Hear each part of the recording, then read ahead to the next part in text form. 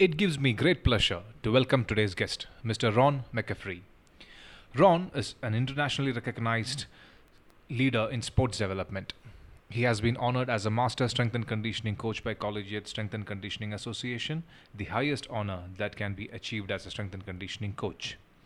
Ron has worked with over 100 athletes that went on to play for the NFL. He has worked with some of the NFL's teams and several collegiate programs. Most recently, he served as the Vice President of Performance and Education for Play, where he works with elite athletes and coaches around the world. He is the founder and host of Iron Game Chalk Talk, where he interviews inspiring SNCs. Strength and conditioning coach, mentor, leader, author, speaker, Ron McCaffrey has worn all the hats.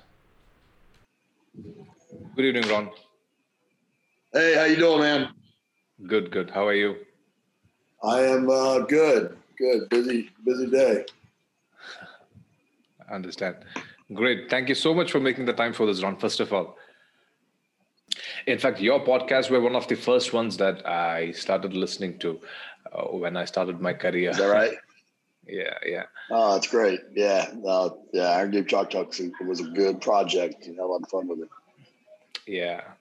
I think this was around 2015, 16 when all the other podcasts were getting traction within the field. Yours was already established within the field by then, I guess. Probably you were one of the first to start the podcast in our field. I think it was probably a second strength and conditioning podcast. Yeah. Okay. Yeah, Strength Coach podcast by Mike Boyle was probably the first one I think that I knew of. Right. My first question to you would be, so I had collected a few questions from my colleagues and people whom I work with. So this was a question that primarily I wanted to ask you. At what point a young coach should look into creating contents rather than consuming it? So for a very brief period, I consumed contents, and then I had the idea of podcast, but I wasn't quite sure if I had the information bank within myself to probably host and start a podcast. So what in your advice would be the best point for someone to look at creating rather than consuming? Yeah, I think it's a great question. I think what I always tell people is that there's always somebody that's walking the same path you're walking. They're just a few steps behind, so you can always educate somebody at any point in your career. The mistake that's made though, it's when you're a young coach or you're a young content creator and you act as if you have all the answers, and you present yourself that way. And that's when those that are more established typically have a problem with it, right? So as long as you continue to kind of to position yourself as somebody that's just at a certain point in their career and you're speaking to those that are maybe a few steps behind you, I think you can start creating content right away. I think ultimately and when you do that, what you'll find, and probably what you're finding is by doing this podcast, is the more people you talk to, the more content you create, the better coach you become, the better questions you ask, and you become the person. You ask enough questions, eventually people start asking you those questions, and that's how you start to become a little bit of a content expert in the field. But I think even at this point in my career, 20 something years in the career, I still tell people that I'm just now starting to ask the right questions, let alone have any of the answers, and I think as long as you stay humble and you just share where you're at and what you can bring to somebody that might be a little bit behind you, I think everybody celebrates that. Understand. What were some of the challenges that you faced when you started off as a podcaster in this field? Yeah, it's a good story because I started, as you mentioned early on, that there really wasn't too many podcasts out there. In fact, I could only think of one other that existed, and that was the Strength Coach podcast with Mike Boyle and Anthony Renna. And in fact, I started my actual podcast as just a YouTube video. And Mike came across it and said that I should turn it into a podcast. And I said, yes, sir. What's a podcast? I didn't even know what it was. And so him and Anthony kind of shared with me and we turned it into a podcast. But for me early on, it wasn't nearly as socially accepted, to kind of put content out there. And it wasn't, there's a lot of people, there was no shortage of people that kind of made fun of it even, and kind of like, what are you doing? Or why are you doing this? Or why do you think you should be able to do this? Or whatever. And I think, I've always made it a point in my career that if everybody's going right, I try to go left sometimes.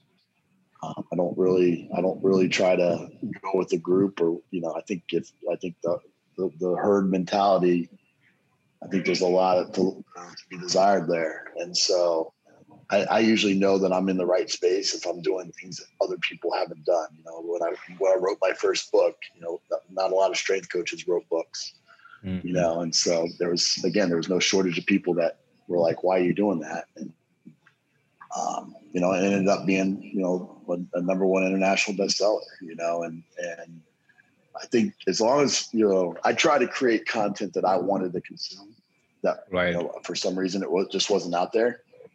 I felt like if I wanted to do it, I felt like maybe other people wanted to do it as well.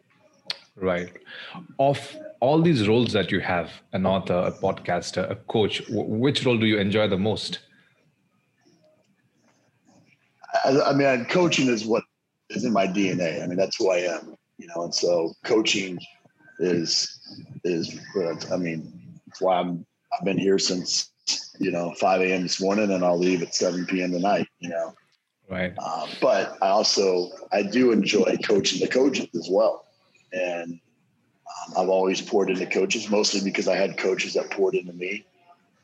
And I always felt obligated to kind of give back for that reason. And so I started doing that early on. But I think you have to, I think as a coach, it's such a volatile profession that you have to create, some additional streams of income. I think one is super important. I think you got to have some other platforms.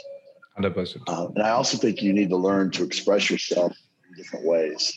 And so, those are more like hobbies to me. Writing books is more like a hobby to me, or speaking or podcasting or things like that. Those are things that I'm already doing. I just kind of created content around it.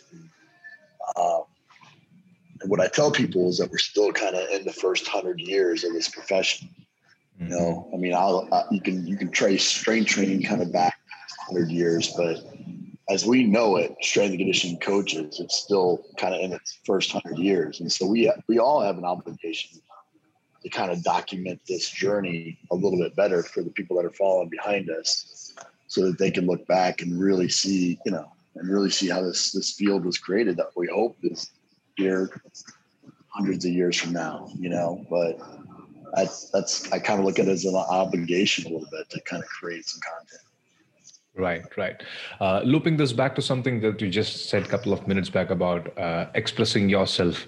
So when and if you decide to do that, how do you get out of that fear of judgment? Because just before I press the upload button on the YouTube, before my first podcast, I had a lot of internal chatter going on, whether this is the right thing to do. Should I be doing it at this point? So did you ever face such situations in your own journey as a podcaster, as an author? Yeah, early on, I probably should have, but I didn't. I just always felt like, again, it was going to help people, or people they would either not look for it or skirt past it or whatever. But I have encountered my fair share of people that are haters, people that say whatever, and anytime you put yourself out there, you're going to expose yourself and your ideologies and your thoughts to interpretation by other people. And what you have to end up doing, you just have to, it's all about building your tribe. And what I try to do is I build a tribe of people, the people that know, like, and trust me, that I'm there to support however I can. And as long as I'm speaking to my tribe, and somebody else comes across, if I'm not their cup of tea, I'm not their cup of tea, and they can go off to, whatever else.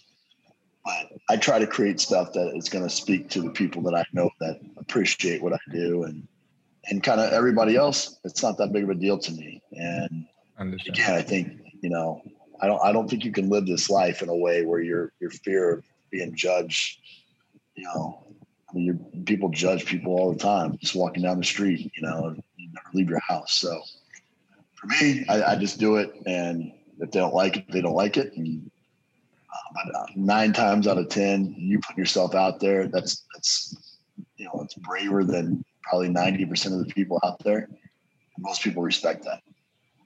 Understand. Fair enough. Fair enough.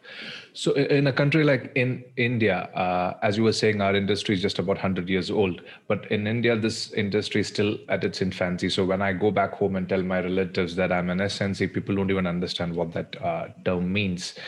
So in such a scenario, probably this is something like how back home for you, how things were in 1980s or 90s. That's exactly how the situation is in India. In fact, we just had our first international conference hosted by ASCA last June.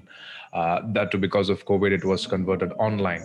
So in such a situation, when there is a lot of inclination to consume content from the West, how do you develop that close community of SNC within this circle, reflecting back upon the experience you've had working in your career, and as you've seen the evolution of SNC back in States? How do you create that sort of network inside a country like India? Yeah, I mean, obviously the early stages of any profession, any organization is going to be, you're going to find your early adopters, and you just got to build this kind of rock solid tribe of people that you guys, you know, grow it together and find ways to bring conferences, bring speakers, bring content to you. And I think that helps grow it within the country for sure. I think the other important part of that is to realize, I think this is something that even the United States strength and conditioning coaches need to realize, is that there's a whole big world out there, and there's lots of opportunity to network with coaches all around the world just by jumping on a Zoom call like we're doing right now, you know. And so early on, I was forced to do that a little bit by trying to find new and interesting guests on the podcast. So I had reached out to people in Australia, or people for, you know, England or China or wherever, you know, just to kind of create cool content. That led to this network that I was able to leverage later on down the line when I was able to travel to those places and actually meet up with those coaches, you know. And I think, you know, really maximizing and reaching out to people all around the world, and then turn around and trying to grassroots grow your network within India. I think that's important. I think you know, there's going to be a ton of work at the grassroots level to get content and try to upskill, you know, that population. But the way to do that, and you can exponentially do that faster by reaching out to, you know, some of those organizations like the ASCA or the UKSCA or the NSCA, and helping them, you know, having them help you grow your own brand and your own chapter in India. I understand. So on a different tangent, unlike any other industry, since our industry is not so structured, at least in India, I was listening to a podcast on your own show with Boy de Play, and he announced his retirement in that show when he was 73, maybe. So what do you think keeps people going? And in fact, people like you as well, like where do you find the drive when things are so unstructured, the pay scale, the vulnerability of the job positions that you are in? So people always, when I've had chats with my own peers, so projecting yourself 10 years down the lane, people might not know how to, you know, find the necessary motivation to keep things going. So what in your experience can keep people, keep the forward momentum going?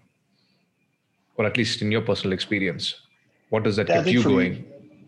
I think for me, it's the athletes. I mean, the athletes kind of keep you young, you know, and that's the part that, you know, whether it's just staying connected to music or, you know, pop culture or whatever, or just the simple fact that you have to stay, you know, kind of fit and young to kind of be able to do the job at that kind of scale and that kind of time commitment.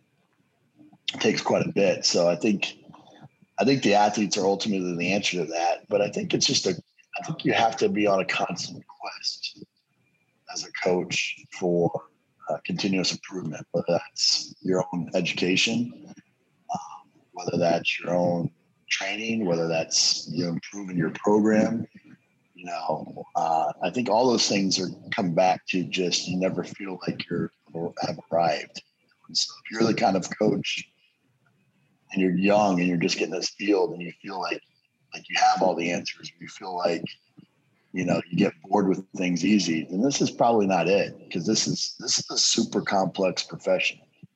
And there's so many, strength and speed and power and balance and coordination and kinesthetic awareness and skill acquisition and all these things. You have to be an expert in all of them. And so just trying to go your 10,000 hour rule in each one of those areas, that's more than a 20 plus year career. And even then you're still got tons of questions. And the field is growing at such an exponential rate right now because of the content that's being created and the research that's being done, and the advancement of technologies and things like that. So I feel more behind, and I feel like I got to play catch up a lot of times. So maybe that's that quest kind of keeps me motivated as well. Right. Knowing what you know now, would you have done anything differently in your career during the early stages, at least? Yeah, I think, it's a good question. I usually ask and answer a question that's similar to that, like what are some of the mistakes that I've made? And, I always answer that with just kind of my approach with an athlete early on. But I think from a coaching perspective, I think it's easy to kind of get in this us versus them mentality versus the coaches, it's like the sport coaches. So it's like, hey, look, boxing, I know strength and conditioning. Don't mess with me when I'm doing strength and conditioning, and I won't mess with you when you're doing boxing.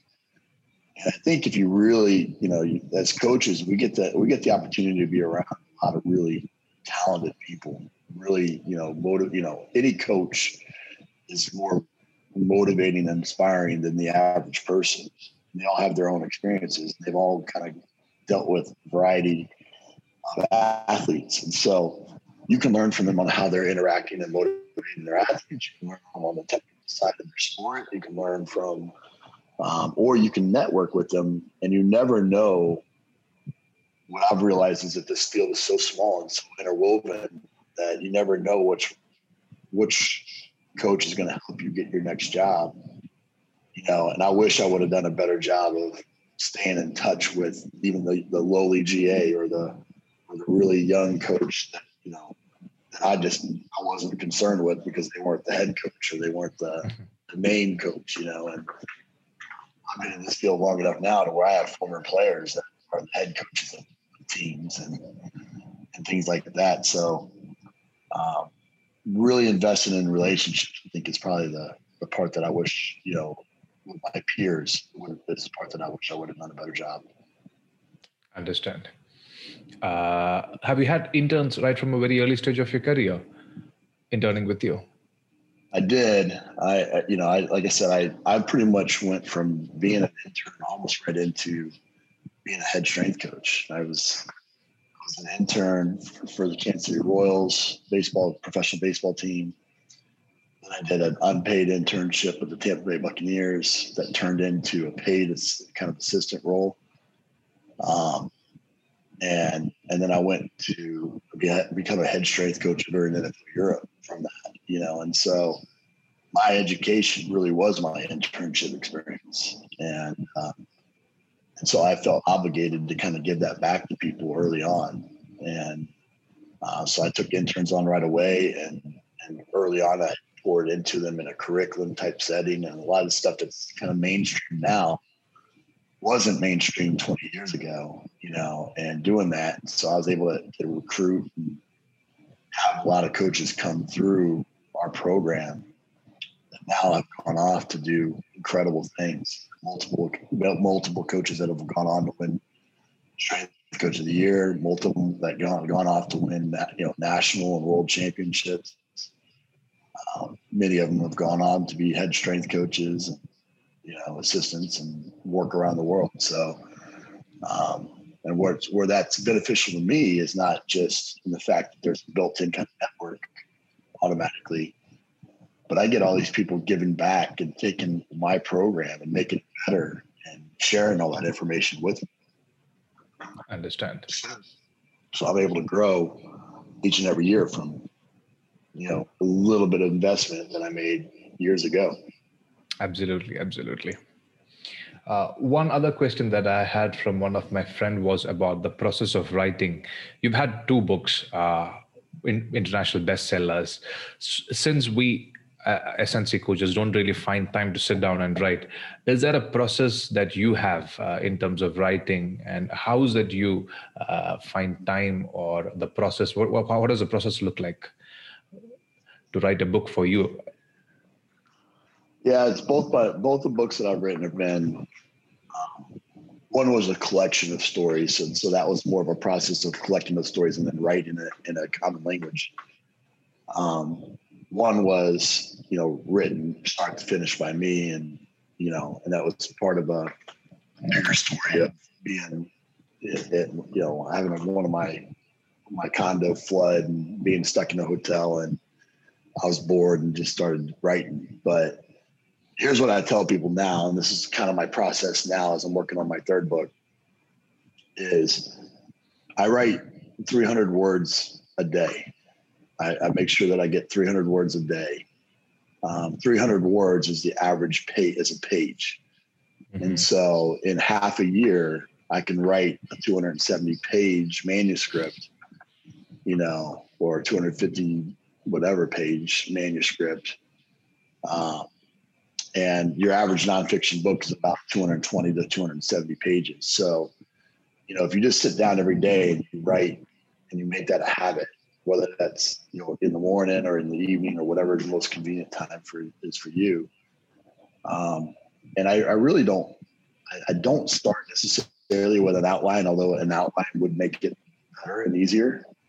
But really, I start, as I'm going through my day, I'll remember a story of when I did something as a coach, or I did something as, about a particular topic. And I'll just kind of write it almost like a blog post, that story, and that'll just go in the file. And sometimes I'll pull that out and put that into a chapter somewhere when I'm thinking of a bigger concept and I'm going to do a little research, And then if I'm working on a particular book, then I'll sit there and I'll do the outline, I'll do research, and then I fill it in, I'll fill in the content with, just general content or just general kind of concepts and ideas. So the key is just write it all out and get it out into a manuscript as fast as you can. And then that's when the real process really starts, when you start kind of editing it, trimming it down and trying to make it coherent. That's the hard part of writing a book, is writing the manuscript is easy. The hard part is actually having to go back when you think you're done and go the research process almost. I can imagine. Brilliant piece of advice. 300 words a day. That's something very practical and doable. When can we expect your new book, Ron?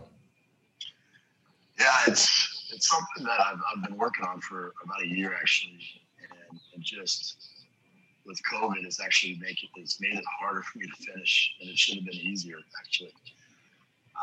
But probably sometime in end of the second quarter, third quarter this year, it should be coming out. It's all about creating kind of an individual brand that you can leverage and monetize as a coach.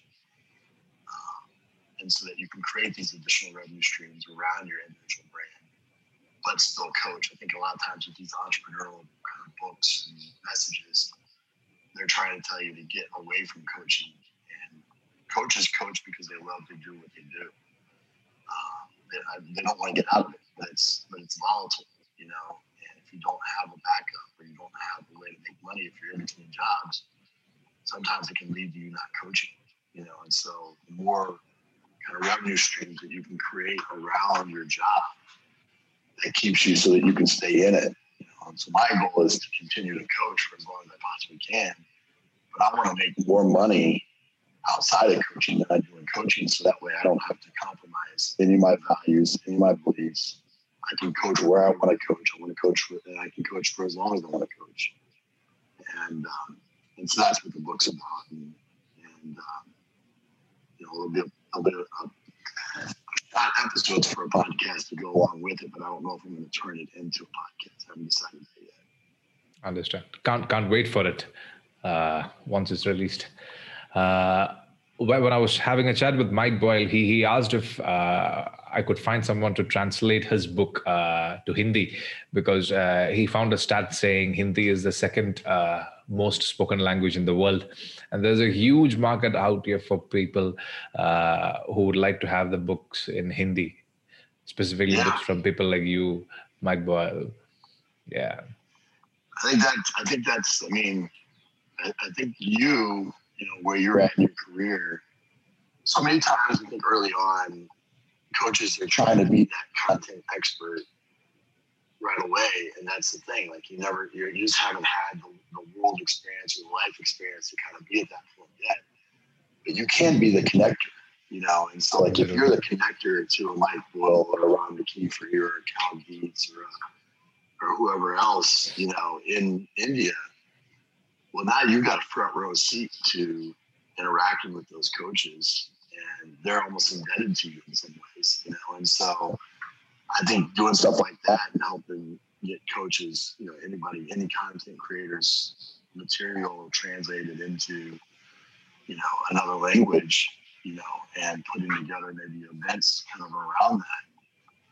I think that's super smart, and it's a way for you to kind of, like I said, to get, connected to those influencers. Absolutely, 100%. Absolutely. Ron, I want to honor your time. Thank you so much for making the time for this, from your busy schedule, finding the time to speak to me for half an hour. It makes a world of difference for us, people, the SNCs in India. So before I let you off the hook, is there anything that you want to communicate to the Indian SNC community?